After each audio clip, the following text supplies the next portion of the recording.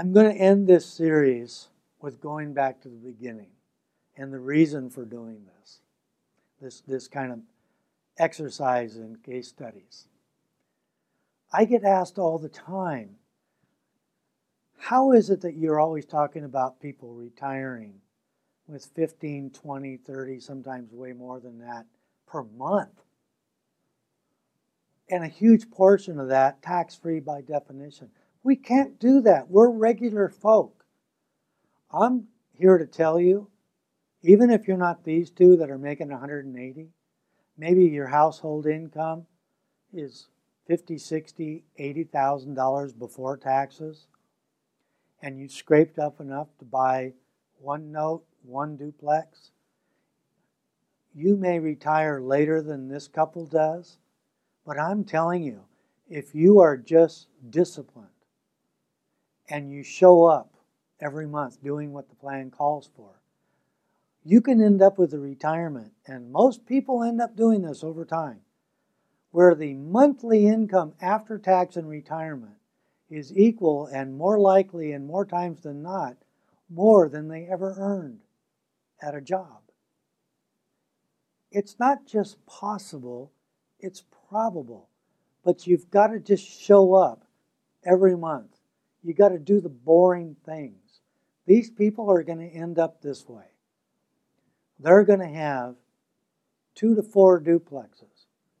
Murphy's spreadsheet says every duplex is going to give them $16,000 a year free and clear, worst case. And that's 20 years, 30 years of no increase in the net operating income. We both know it's going to be more than that. So let's say they ended up with 4 free and clear in 30 years. That's over $5,000 a month just from their duplexes. And they don't owe any money on it. What about their EIUL? Well, maybe they started pulling that EIUL together at 62. And let's be conservative and say that's give or take about $8,000 a month. That's tax-free. So now they're making $5,000 a month that's taxable, and $8,000 a month that's not. We're up to $13,000. We haven't even talked about notes. They bought their first notes when they were in their early 30s. For heaven's sakes, they're 62. It's been 30 years of rinse and repeat, rinse and repeat. Even if they only went through that portfolio 3 times in 3 decades. A scenario, I've been investing in these things for 37 years, 38 years. That's highly unlikely, but let's say that it happened.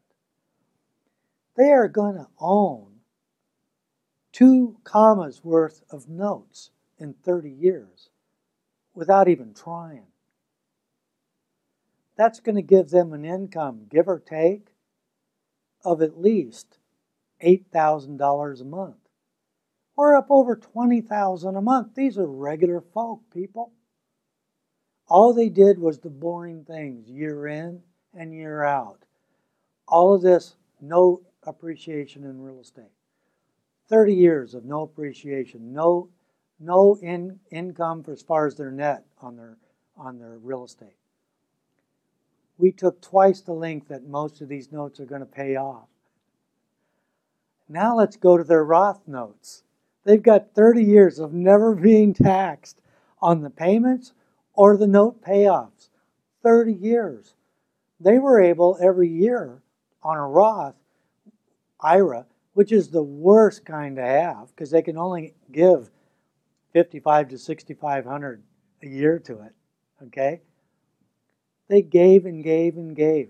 Do you realize that if they wanted to wait until they're 62 and just have all this income happen at once, that those notes over 30 years with their contributions, as little as they were, that halfway through that 30 years, the payments from all those notes would be buying more notes? And 15 years of those payments buying more notes? And another 15 years, 30 years total, of those notes paying off and never being taxed? Let that sink in. How much is that going to be in 30 years? I have no idea. I'll tell you what it'll be at least. or somebody screwed up like Hogan's goat. It's going to be at least 5 figures a month. They're $20,000, $30,000 a month in retirement at 62.